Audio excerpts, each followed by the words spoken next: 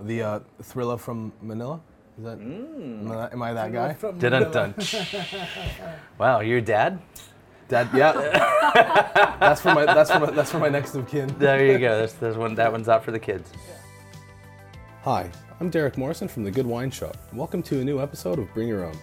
We were really fortunate to have a couple of my favorite winemakers from the USA join us during a recent visit to London. Rajat, Parr, and Mahle are responsible for some incredibly exciting wines made in California and Oregon. They brought a few bottles of wine from their cellars to share while we chatted about their wineries and careers. Raj and Pax joined myself along with London wine merchant and former sommelier Caroline Branger from Flint Wines. Special thanks to the great team at Comptoir Cafe in Mayfair who hosted us for the filming of this episode. Comptoir Cafe is one of my favorite places to go in London for a glass of wine, and you can find them on Instagram with the handle @ComptoirMayfair. If you enjoyed the episode, please take a moment to give a review online. Follow us on social media @BYO Podcast and share this episode with your friends. The full video version is available on YouTube, and subscribe to the podcast to make sure you catch all future episodes. Thanks for coming today, guys. Let's go around the table quickly to start off with a bit of introduction. I'll start with you, Caroline. So I'm Caroline. I work for Flint Wines, which is a Burgundy and American specialist. I used to be a sommelier myself and then moved on to the dark side, as they call it. Pax? Pax Mahle. I've got a couple wineries in California, Wind Gap Wines, Pax Mahle Wines, and Agarda Wines. We're based in West Sonoma County, a little town called Sebastopol is where the winery is. We make everything from Trousseau Gris to Cabernet Sauvignon. And Raj? Yeah, Rajat Parr. So I live in Santa Barbara. So I have 3 wineries. One is Domaine de la Côte, the estate vineyard, and then Sandy is the Negos part of Domaine de la Côte, Chardonnay, Pinot Noir only. And then in Oregon we have Evening Land Vineyards, Seven Springs.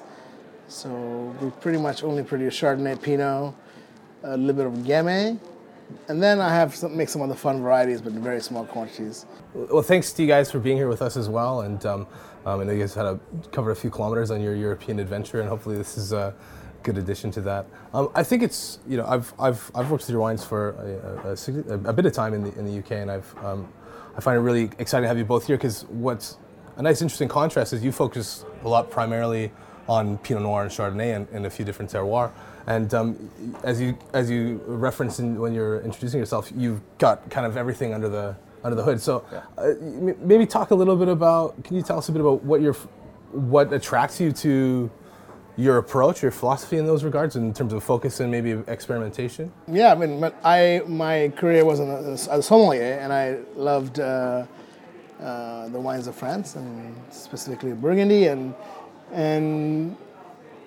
just started making a little wine for fun, just to kind of see how, what you can do, how you can, if you can make fresh and zippy style wines in California, and start playing around in different places, then settle down in San Vito Hills, and then eventually but all happened, there wasn't really a goal to make wine. It just kind of happened by chance, and then slowly just things expanded, and we found a special piece of land, me and my partner Sashi Mormon, and so we planted that, and that became Domaine de la Côte. So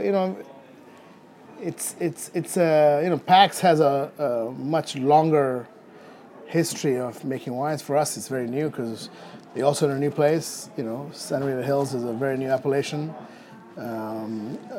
Growing up in India and then spending time in England, so I was not exposed to wine. And then when I tasted wine, I went straight to Chardonnay and Pinot. So my epiphany wine was a Chardonnay, it wasn't anything else. So just been kind of trying to focus on that and kind of find 2 different places to make the same style of wine, but of course different from 2 places. Right. Oregon and Santa Barbara. So what was that epiphany Chardonnay?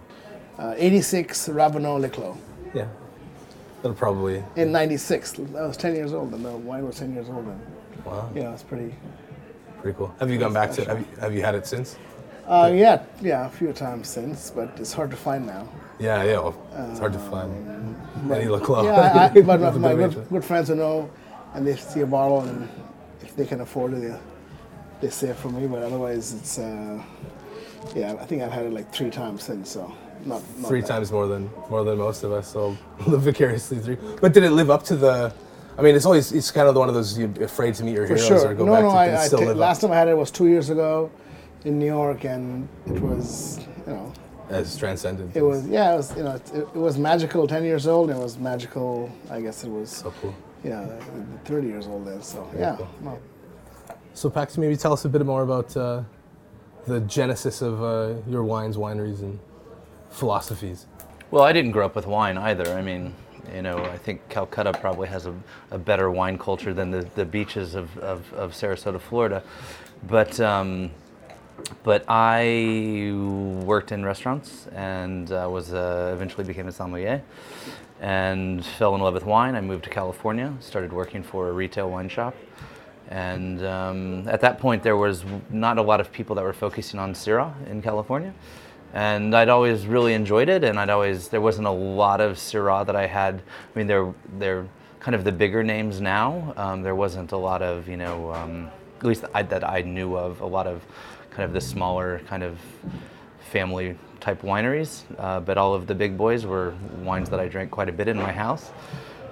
Just because they were not near as much as expensive as they are now, of course. But it just seemed in California that nobody was focusing on Syrah. There was Pinot Noir producers that would make a bit of Syrah, and there was Cabernet producers that would make a bit of Syrah, but nobody was really kind of hanging their hat on it. And I just kind of I should back up. When I was hired for the job at Dean & DeLuca, I had never tasted California wine. I kind of lied my way into the job.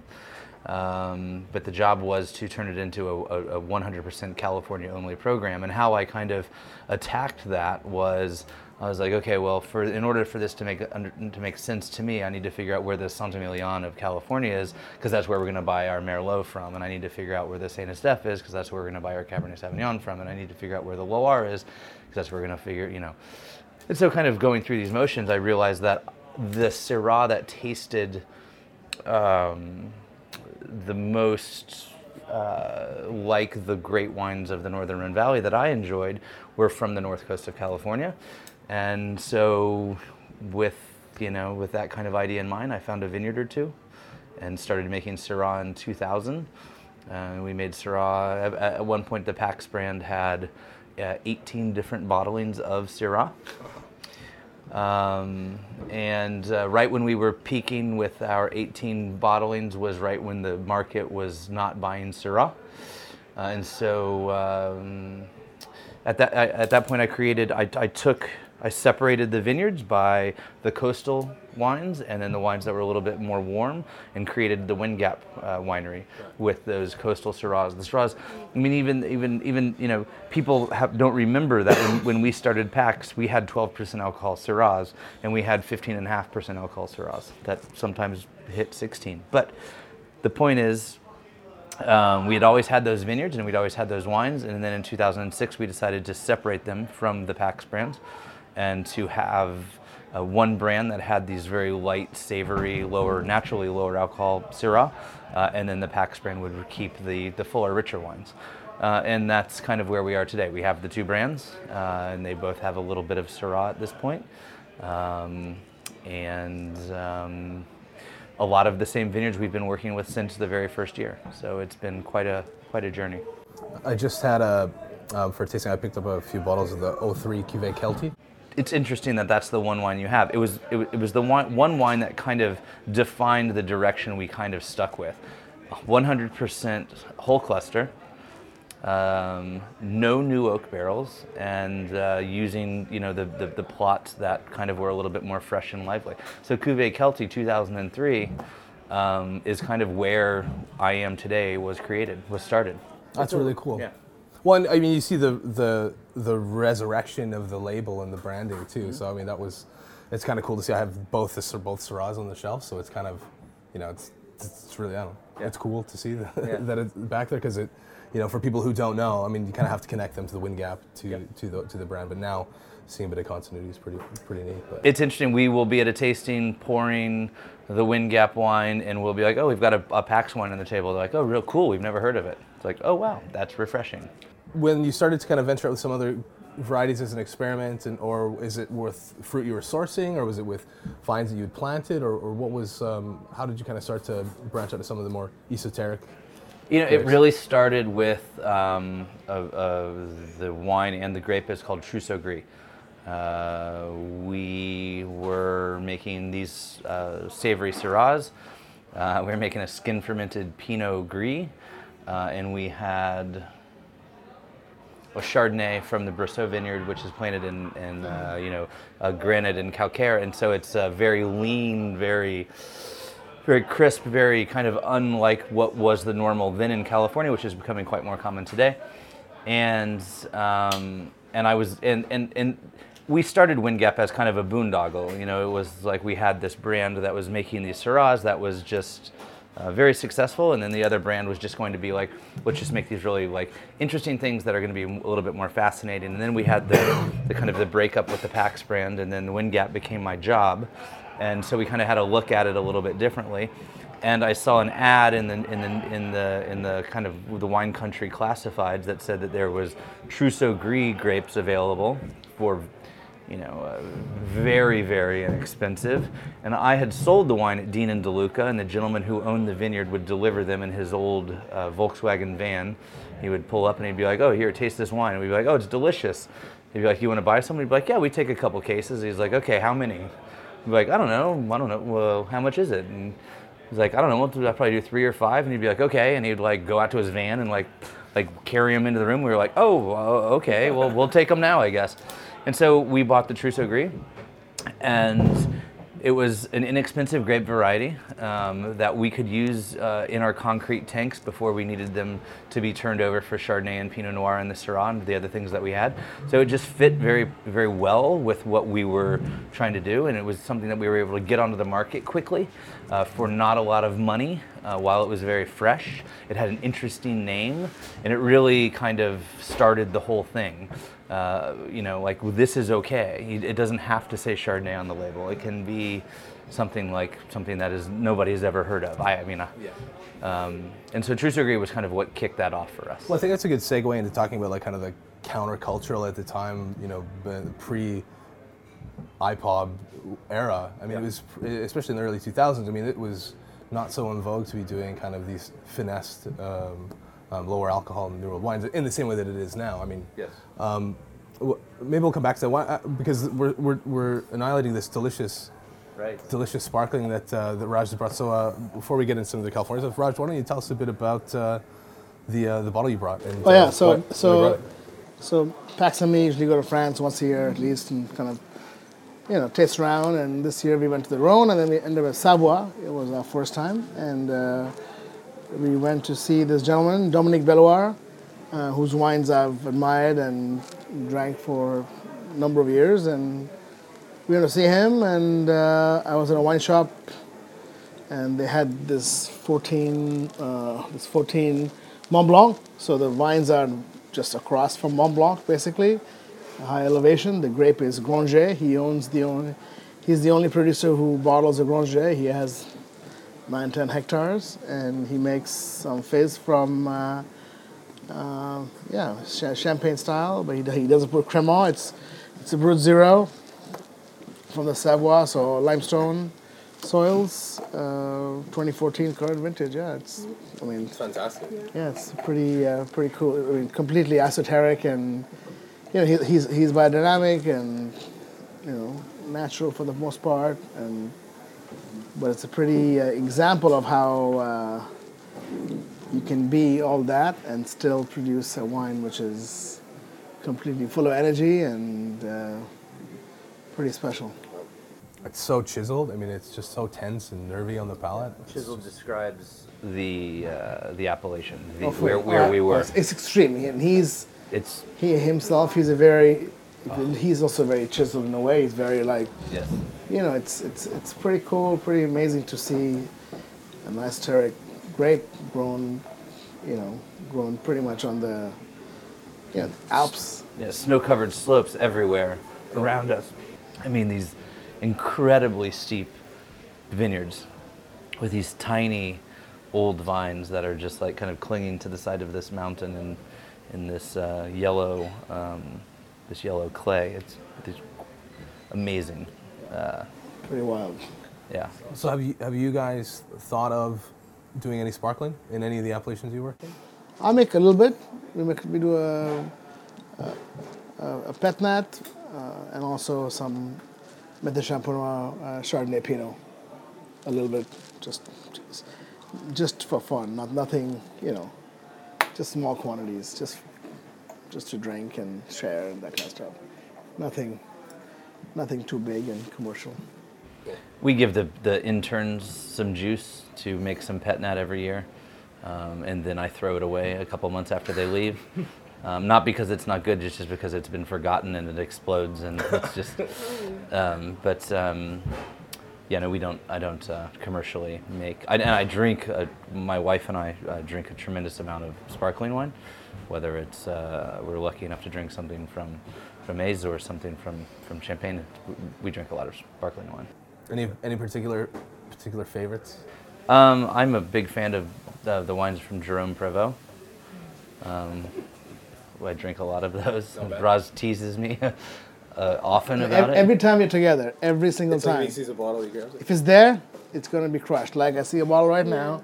It's pretty high percentage is going to be. You're sitting. It's right in your eye line too. Yeah, no, it's literally. This is like it's meant to be. Yeah, it's meant to be. Yeah, we're going to smash one of those for sure. Yeah, is it like the closer you begin? Is that your kind of go-to, or facsimile? If you can, do you have a preference over the two? I prefer the Begin. Yeah, I definitely. I mean, I think that the facsimile is a gorgeous bottle of wine, but given the choice, I would drink the closer. For sure, and it's like a hug. I don't know. Yeah, because we know him quite well, and he's such an amazing human being, and just such a great guy, and I think that just.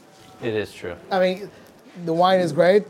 There may be some as good or better, doesn't matter, but to drink a great wine from a great person who you know, that experience far exceeds just a great wine and an asshole. Yeah. I did not say that I think that is the best champagne on the planet. No, it is it is the champagne that I want to drink every day.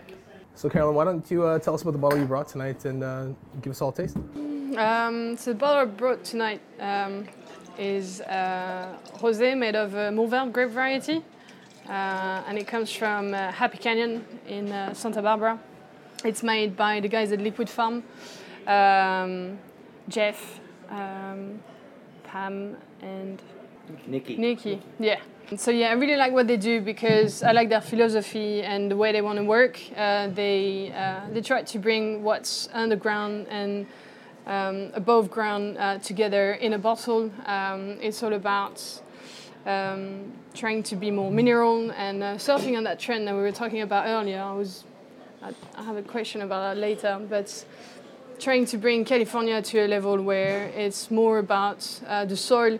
I think that's my vision as just a consumer and working for a wine merchant, but I think there's been a big shift where California has come up to understand more and more their soil and how they work and the weather patterns and more the terroir basically, and make wines which are more in elegance, more in minerality, using less oak, and open up to the world and the different techniques that are done around the world, and we come to that. Mourvèdre is one of those grape variety you don't hear much of in California, and as a rosé even less. And here I like the wine because it's savory. It's not a sweet style of rosé. It's not over extracted. And so they were one of they along with both of you guys were involved with the In Pursuit of Balance tastings, which is been retired. Maybe you guys can tell us a little bit about what it was like at the beginning when this kind of, if you call it a movement or an evolution or transition to the pursuit of balance or this style of winemaking in California. What was it like, and what have you noticed in the kind of the last decade plus of how the market's evolved, or how the perspectives of the producers has evolved? Have you noticed a shift on the ground, or is it still very divided into two camps?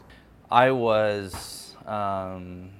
never missed one of the events. I did every single one of them. I was invited by Raj and Jasmine to be a part of it, and I thought it was a great idea. It was a great place to be.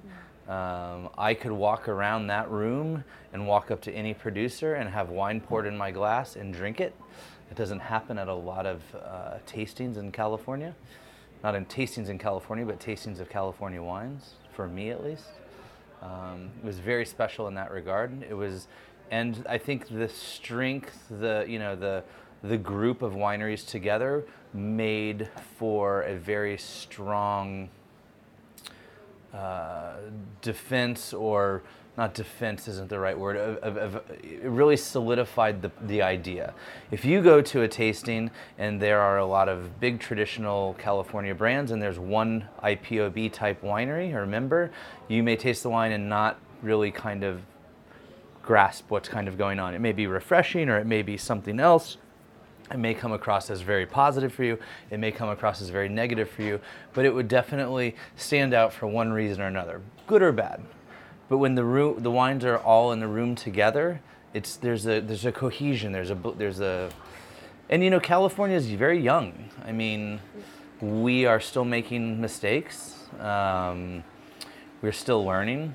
I think the most unfortunate part there's a lot of positive, way more positive that came out of it than any of the negative.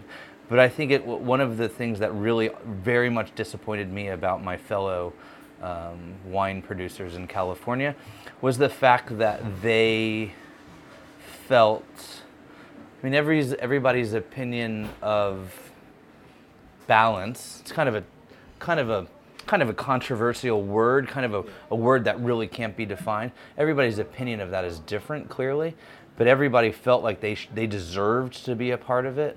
And when they were not invited to be a part of it, and it wasn't you weren't invited if you hung out with the right people or lived in the right neighborhood. It was all about the wines being blind tasted by a panel of people that had nothing to do with the people that were pouring the wine. It was a separate group of people, which Raj can tell you more about. But the wines were chosen purely by how they performed in a blind tasting, and how this group of individuals, again, that had nothing to do with the people that were promoting the event and doing the event.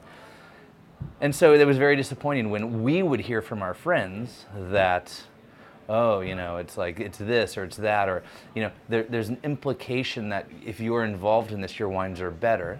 It's obviously not the implication. It distracted a bit from maybe It did distract the point of it all. Really. Yeah, and that's the reason we kind of retired it, because it was just too much pressure for no reason. The tasting was organized for the first time. PAX was a part of the first, was merely a tasting of like-minded producers. Merely. Yeah. That was the first one. It was we were only going to do a tasting with the producers, but then we realized we have to rent classes, we have to rent tablecloth, space. So then we said, okay, let's open it to the public. So first of all, we never called it a movement. And it's not a movement because it's not an agenda. Right. It's just like-minded people, and it was so highly energized by everyone there that they became kind of a fireball. It must have been pretty, I can just imagine how energizing it would be when you kind of get some of these, a group of people making wines kind of just dedicated to their kind of your philosophies and what you believed were the wines that you wanted to make or interpret, and you kind of put all those people in a room, and it just kind of must have just... what's important about that is we're talking about, there's people making wines that kind of believe in the same thing. I mean, there's a lot less winemaking involved in wines like these, right? Then in theory, these wines are more in line with the great wines of Europe or the great wines of anywhere else. And the idea is that these wines take a little bit more courage. These wines because they're not big and rich and extracted and over the top like California kind of hung its hat on, or Parker kind of made. And that is the safe way to do it. That is the safe way to sell your wine. That is the safe way to make your wine. Here's a group of people that are like, well, I'm not going to use 100% new oak barrels. I'm not going to pick at 16% alcohol. And that takes courage. And if you're by yourself doing that, it's very lonely out there, trust me. But if you have a group of people there that believe in what you're doing and you believe in what they're doing, and you're presenting yourself to an audience that is like, wow, these are the best wines we've ever had from California, there's something there. There were 3 producers in the first tasting, when they continue, who were who were around for 30 years, haven't changed. Calera or Bon Climat, Mount Eden. They've made the same wine since, in some cases, the 60s and 70s. And I remember reading somewhere, I think it was Noble Rot a few years ago, it was like an 82 Jim Clendenin Chardonnay was like you that was like... For sure, yeah. Jim's opened them a few times, and That was what made you want to make wine? No, it was, of course, I made my first 5 vintages with Jim, '04 till '08. No, it's, one of the greatest stories I'll never forget is I'm sitting having dinner at Becky Wasserman's house with Becky and a few other people, and Becky opens a few bottles of white Burgundy from the 90s, and they were, So serious. pre-marks and all that. So Becky's like, oh yeah, I have a bottle of Jim's wine. Let's open that. He opened an '87 Santa Barbara County Chardonnay, just a basic wine, which was probably back then maybe $15. no, that's 89, maybe 10. 10, yeah. Whatever. It was fresh and vibrant, and we drank the whole bottle in like less than an hour. And you're like sitting in Burgundy at one of the most amazing human beings' house. She's an amazing cook, and you're drinking a basic Santa Barbara wine, and you're like, And you got a bunch of brown-colored Grand Cru stuff. well, Not a bunch. I mean, but not to compare. No, of course. Not comparing Burgundy and California at all. There's a beauty in that but moment. it's just like you have something which Jim is my mentor and like my big brother, so it made me happy to be there. Someone who taught me and spent a lot of time with me, and so it was amazing just the feeling to have a wine from, a basic wine from a young appellation for the most part. So it was definitely encouraging that it's a good place to grow Chardonnay, because that's our living. That's how we live. It simply shows that those people who are gathered in the same room, they just simply understood what's going on in the vineyard and in the terroir, and they got it. They don't have to go by the book of winemaking in order to make a wine. They simply make a good wine as much as what they can understand, depending on what they... You got to learn something, I guess. You need a bit of teaching lessons on how to make wine, but still, once you get the essentials, the core of what you need to make a good wine, you can. For me, that's how I understand it. Like you go, you see the vineyards, or you see the land, and then yes, but that's a very romantic view of things, which romance is one of the most important parts of wine, don't get me wrong, but there's also the reality of wine. And the reality is that if you are a chef and you burn the chicken, you pull a new one out of the fridge and you recook it. If you are a winemaker and you so there's things that you do that are maybe safe. There's things that you do that make sure that you will sell the wine. And it's not the right way. I'm not saying it's the right way. It's the safe way. There's a lot of investment on the line. There's, yada, yada, yada. There's no inherent trait in a human being that walks onto a vineyard and says, oh, the best way to make a wine from this vineyard is this. The only way that comes is from tasting and understanding. Burning chickens, yes. Yeah, I've burned a lot of chickens in my life, let me tell you. The word winemaking, you're French. There's no word called winemaker in France. No. It's a wine grower. So in the cellar, the only way, the two major things how wine is made, in my mind, is picking and bottling. When to pick, when to bottle. And everything in the middle should be nothing. It should be nothing, because in my humble opinion, and that's our philosophy. That's what Pax and me, we've traveled together, we drink together, we, spend time evaluating wines in a very basic way. And after all these years of spending time and tasting and talking and traveling, we realized that all those things of the winemaking don't matter. What matters is when you pick it, when you bottle it. The rest, of course, the most important part is before picking it, because to figure out how to farm it, how to prune it, how to manage canopy, whatever, everything that. But those you have a bigger window of planning than that moment when the grape is exactly as you want it. There's nothing you can do to make up for picking early or picking late. Yes, there's nothing you can do for over oxidizing a wine and bottling it too late, or on the other hand. There's a lot of things you can do during élevage, the upbringing, but as long as you have a cold cellar and you have the discipline to stay away from your barrels, everything will be fine. Negligent control. It's the confidence to understand that I don't have to pick it late in order to make a good wine. We make Syrah that we harvest at 17, 18 bricks. They're very ripe, they're very full, they're very spicy, they're very proper Syrah. I mean, the first time I picked below 24 bricks was a really big deal. And then the first time I picked below 23 bricks was a very big deal. The first time I didn't have a vineyard that got to 20 bricks, it was a very big deal. Now, it's not a big deal because I know that the thing in my mind that told me that I had to pick at a certain fruit level or measurement of ripeness level was what I needed to do in order to make a wine that I could sell. Once you're over that, Once you stop being worried about selling the wine. Once you stop worrying about selling the wine, everything becomes really. You know, it's we could easily kind of put a line down in the sand, but I think there's still lots of producers out there, and there's lots of wine drinkers who there's still a segmentation of taste. I mean, some people make wine. You can make wines of integrity, of massive wines that are not wines that I would ever. There's a segmentation of music and movies and nothing. Everything should not taste the same. They should not. I mean, I drink more Beaujolais than Beaujolais and Saint-Joseph than any red wine at home. And I buy, on an average, for my own consumption, between 5 and 10 cases of Beaujolais a year of one vintage, different producers in different formats. In 15, I only bought one. Yeah. One bottle. Yeah. Because it was continuing to, because it's not my style of vintage. Yeah. Even for my favorite producers, it's just not my style. It's just like. It's a great example. Yeah, no, totally. I mean, sometimes the vintage is what the vintage is, right? I mean, and so Pax, why don't you tell us a bit about the wine that you brought tonight and give us a taste? Interesting stuff. We were lucky enough to. I mean, maybe you've met Eduardo before. No. So we met him last night. I had dinner with Eduardo. He shares our importer with us. We share the same importer. Sorry, that's the correct way to say that. Eduardo Acosta, who is now based in Sicily.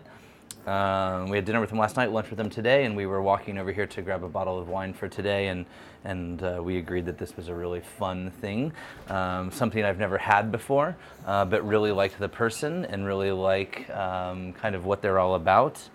And so this is probably, I could say, my first Manila Bianco that has been, Eduardo's actually upstairs right now, and he just told me that it's 4 different Climats, separate vineyards. They all have a different blend of regional grape varieties, with the emphasis being the majority of the grape variety being Manila. There's Caricante and Catarratto and other Sicilian whites. There's even some a bit of red in some of the vineyards. Rillo Capuccio that is pressed with the whites. The wines spends about 5 days on its skins, and then it's pressed into big barrels where it ages for 8 months and is bottled. So a tremendous amount of, and Manila is known as being a very high acid grape. It was a grape that was used in Sicily for the production of what's the not Madeira, Marsala. Thank you. The Thrilla from Manila. Is that? Am I that guy? Dun. Wow, your dad? Dad, yeah. that's for my next of kin. There you go. That one's out for the kids. I mean, what I love about all the wines you've tasted, they're all eminently drinkable. Yes. But there's so much energy. Yes. And this has definitely got a lot of textures on the palate, but you can feel a bit of that skin contact. But it's so precise, the saline. It's just. Yes. An important point is, a lot of people don't drink near as much wine as us. When I'll say us, sorry for grouping you with Raj and I, but. Would you drink a lot of wine as well? Yes, of course. That's my point. Yeah. Diversity of it, yeah, so. Exactly. But we drink wine. Yeah, we don't. It's not about a one moment tasting, or it's like one. It's not our Snickers bar. It's not a dessert. It's not like we have one bottle of wine and it's like we need it to be everything at all moments, and it needs to be sweet. I drink a lot of different wines, and because of that, I gravitate towards wines that are like this. So you're making Chenin now as well in your Pax label. Is that new grape that you've for bottling, or have you made any? I've never seen any Chenin from you in the past. No, 14 was our first. We didn't release it to the public. It was just kind of an in-house kind of experiment for friends and family, and 15 was the first real go at it. Turned out nice. It's actually Mendocino. It's old vines. Okay. Yeah. There's not a lot of old vine Chenin Blanc anywhere. There's some in South Africa. There's a tiny bit in the Loire. There's a very tiny bit in California. We have one of these vineyards that was planted in the 40s, which is very unique. It's always been farmed organically. It's planted in this light volcanic soil, which is a very acidic soil.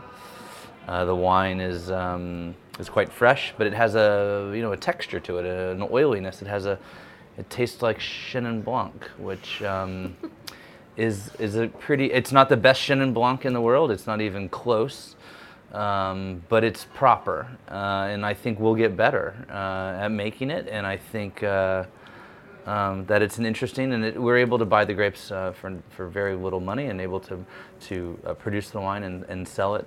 It's under $30 American, well under 30. I think it's $24 or $25 American, and so it's probably not that much more here.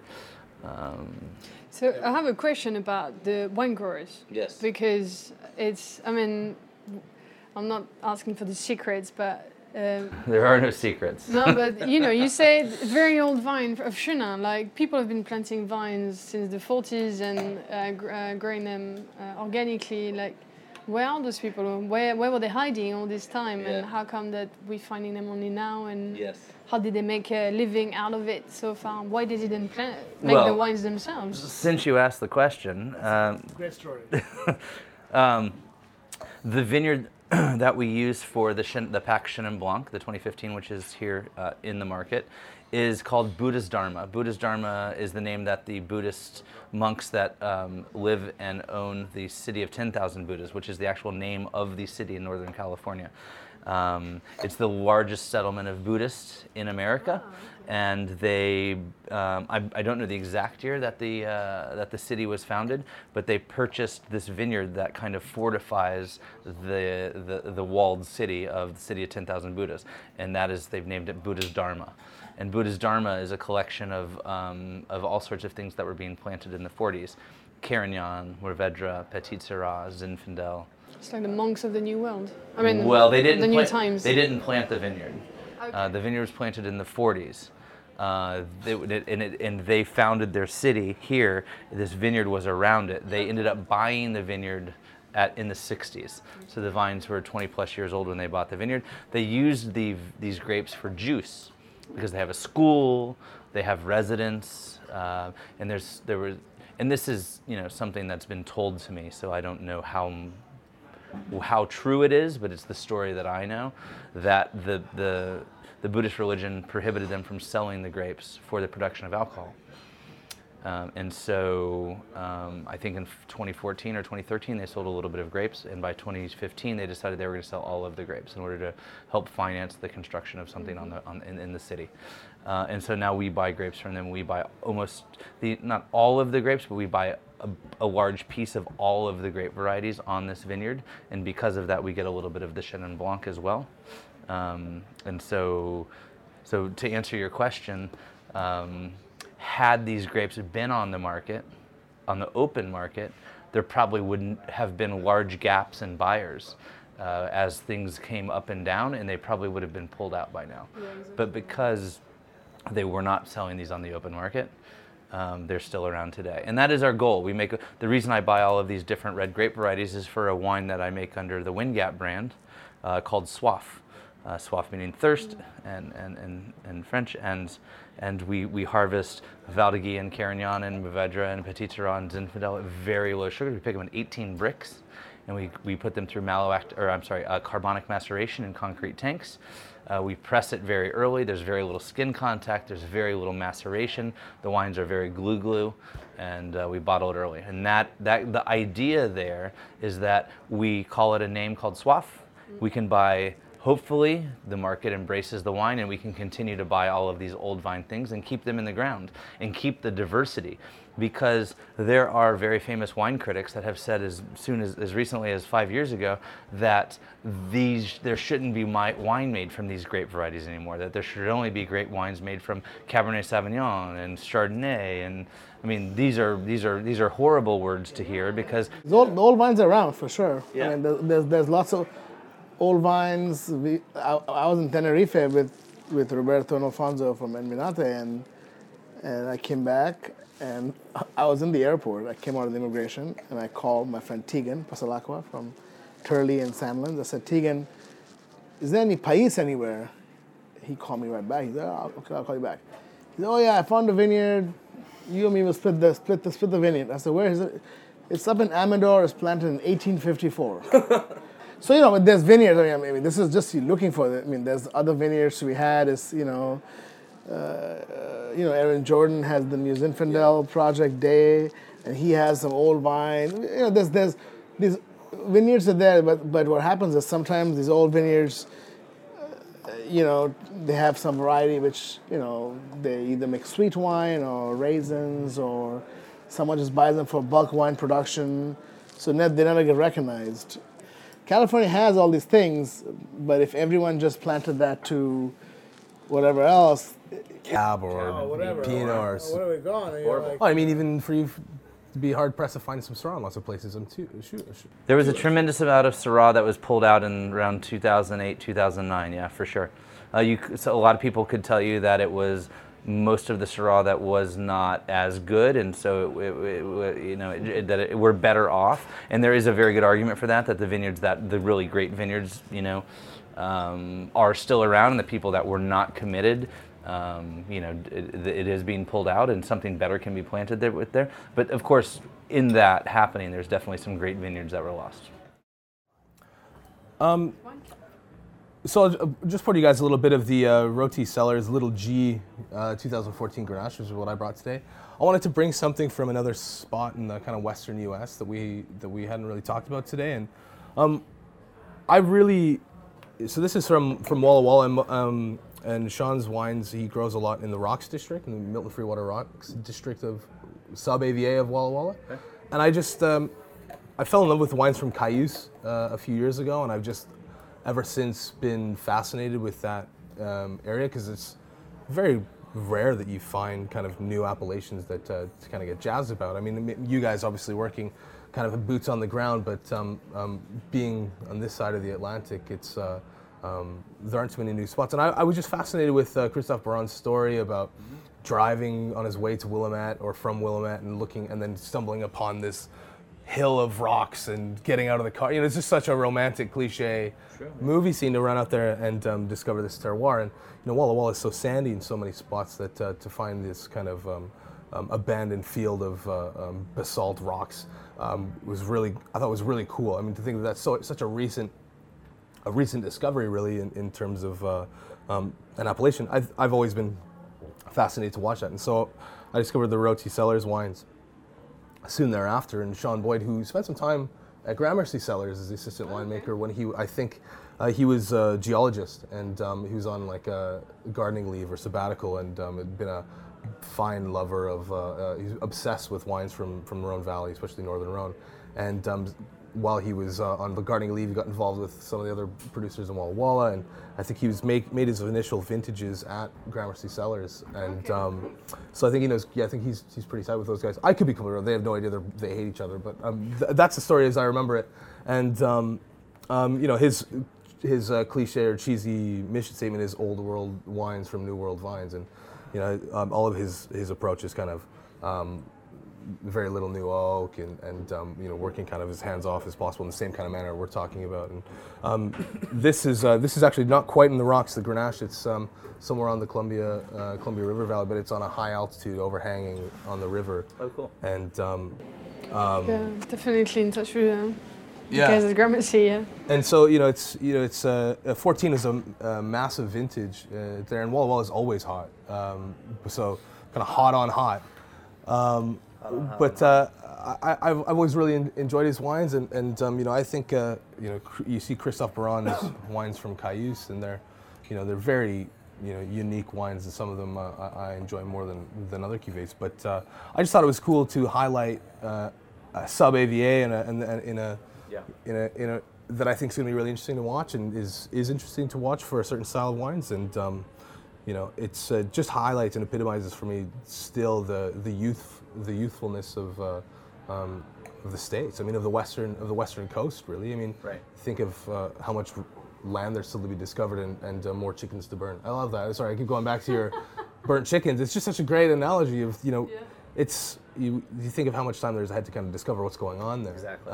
And for people to get things wrong and get things right and see where we go. So I think it's cool to see that there's still so many more terroir that are yet to kind of be unearthed. Yeah, for sure. Like there may not even be grapes planted in the vineyard that's going to make the best Grenache or the best Syrah or the best Pinot Noir. Do you know what I mean? It could be Virginia. It could be, well, probably won't be Virginia. But there's a lot of places it could be. Yeah.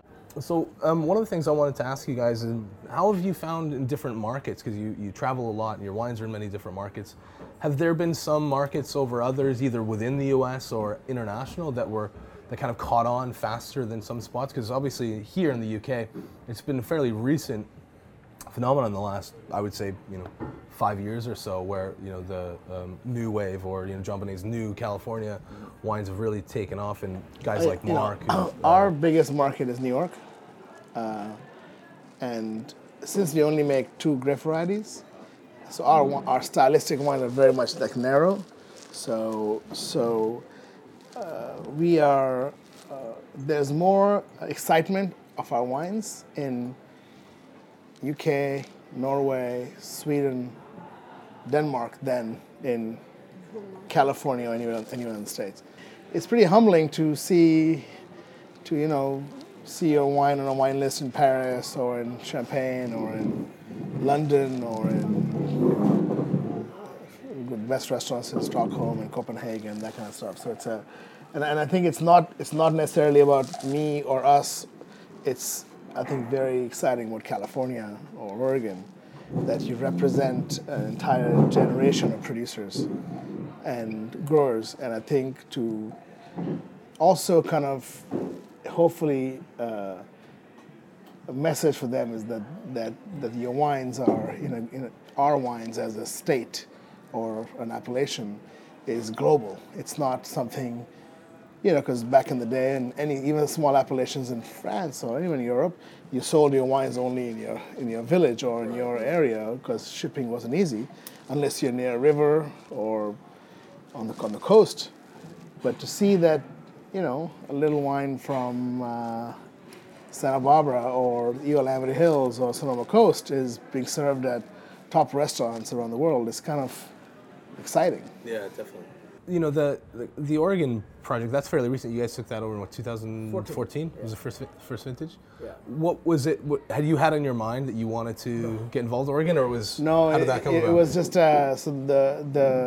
so all this, like, and we don't have time to go through the whole detail, but all these wine projects and wineries we are partners and make the wine all happened by chance. It wasn't like I sat one day and said, I want to make wine. I want to make wine. It didn't happen that way, because it happened like, I want to make a little bit of wine, just kind of play around. Then you find a vineyard. Oh yeah, that's a cool vineyard, and that's a cool vineyard, and then so we found Domaine de la Côte, and that was, and the same person who owned Domaine de la Côte was a majority partner in the Seven Springs estate. Okay. So he kind of offered us first right. You want to take over that vineyard? And we're like, let me see. Yeah. Yeah, and Seven Springs is like pretty historic in the region too. You talk to anybody. Exactly. So we're like, and it's definitely the most challenging thing we've ever done, because it's some vines have phylloxera and are kind of dying or dead. Some are being replanted. Some are mid-age. So it's like a puzzle. So it's definitely the most challenging compared to anything else we've ever done. So, on many different levels. Very cool. And also in Oregon. Who the hell knows what Oregon is? I mean, we barely know California, so Oregon is still very new. First vines were only planted in '66. So it's, even though people recognize it, but it's not like, I don't know, maybe it's a luck thing, or it's the fact that you travel to Europe and you travel around the world for your own curiosity, for your own palate and interest. And I as a consumer and someone who lives in the UK, I feel that there's a big movement about American wines in general. California is one highlight because everybody knows about California, but Oregon, Washington, New York, and or the other side is. Yeah, I mean that's it. I mean you're working with wines from kind of coast to coast. And you're with Soms on a daily basis. Is there any kind of headlines you can take away from kind of what you've seen happen in the last few years in terms of presenting the wines and how they're received, or if there's been a change in tune to like the on-trade's perspective or perception of what's going on from the States? There's a big movement about quality wines. I don't want to put just biodynamic or natural or organic label on it, but just really well-made wine. And from the iPub and from other producers, we see just more elegant wines compared to very oaky, full-on, more traditional Californian wines coming, and the emergence of Trousseau Gris, Trousseau in general, Chenin, just coming out of that Pinot Noir Chardonnay, Capsov from Napa spectrum, where suddenly there's a lot more coming up from there. So people start digging, and curiosity comes in, and people just start looking for more and more wine. So what's out there really? I think American wines, when you look at what's going on within Burgundy with the pricing, I think nowadays if you want to have, it's same in terms of prices for restaurants. That's why there's a lot more interest for putting an American Chardonnay that's elegant by the glass as much as there was back then when they wanted to put a Chassagne or a Puligny or things like that. People don't want to look for just a Rully or a Pouilly, even though people like French, even though the final consumer likes French. Yep. You look at alternatives where you find something that gives you a lot of pleasure, a lot of texture, and you can have a glass and another glass and then end up having a bottle instead of having a palate that gets tired. Yes.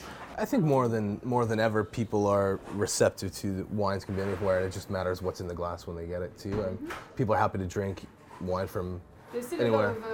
If they're buying, Bulgarian wine from a Canadian, I mean that must say something, right? I mean, what's that? One of the things I want to ask you too. So you touched on this earlier when you said that you let the interns make some pet nat, and I mean, is this kind of I don't know if this is an American thing or is there like, because I buy the La Quadrilla from Stoltman from you guys as well. I mean, commercializing or like putting wines to market that you kind of let the interns play with, is that La Quadrilla is from the wine growers, but same. No, I mean it's the same. I mean it's a team effort. I mean obviously the interns aren't just like tucked in the corner, but I think it's really cool. I love it.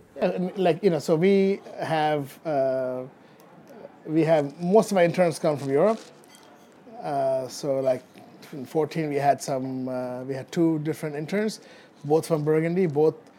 One worked for a fancy domain and one had worked for fancy domain.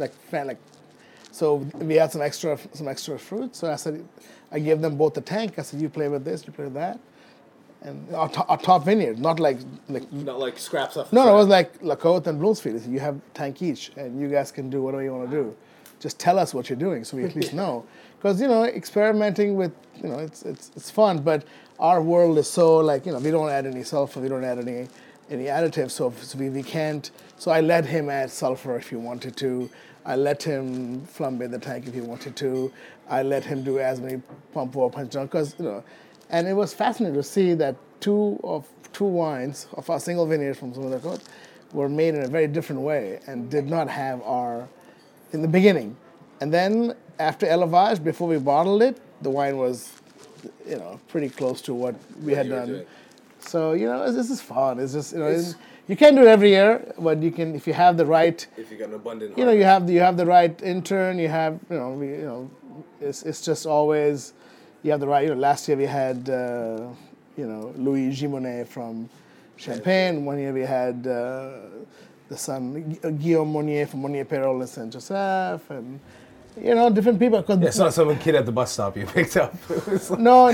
But I think that you're in the wild west in California. We can do stuff, and we can learn from people. Thinking outside the box. Oh, for sure. I love that. I mean, a friend of mine who from Burgundy that we worked with, he interned with a company that we worked with, And it was interesting to me. He had I won't say the name of the domain, but I mean it was top 10 domain in Romanet, and it was he was like, yeah, I could have interned there. He's like, but essentially it was like, don't touch anything, don't screw anything up, and like just you put on your CV that you were here. Yeah. And he's like, that's great, but obviously it's a great honor to have the opportunity to work with someone as iconic as that, but.